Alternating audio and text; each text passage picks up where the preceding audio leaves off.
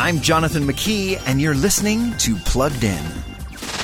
If you enjoyed the animated film Zootopia, or at least you loved the DMV scene, but you're not quite ready for a sequel, then you might be in luck. That's because Disney Plus is offering animated shorts for what they're calling Zootopia Plus, providing you with some funny glimpses into beloved Zootopia characters and their side stories occurring during the feature film story. Welcome to Zootopia's biggest talent competition! The season may scarcely scratch the 30-minute mark in terms of actual viewing content, but the big city provides a few concerns that earn the series its TV PG rating.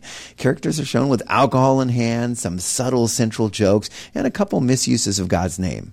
So if you're looking for family-friendly fun, Zootopia Plus falls right in the middle of what you'd expect from Disney Plus. Before streaming the latest shows, visit PluggedIn.com/radio. I'm Jonathan McKee for Focus on the Family's Plugged In.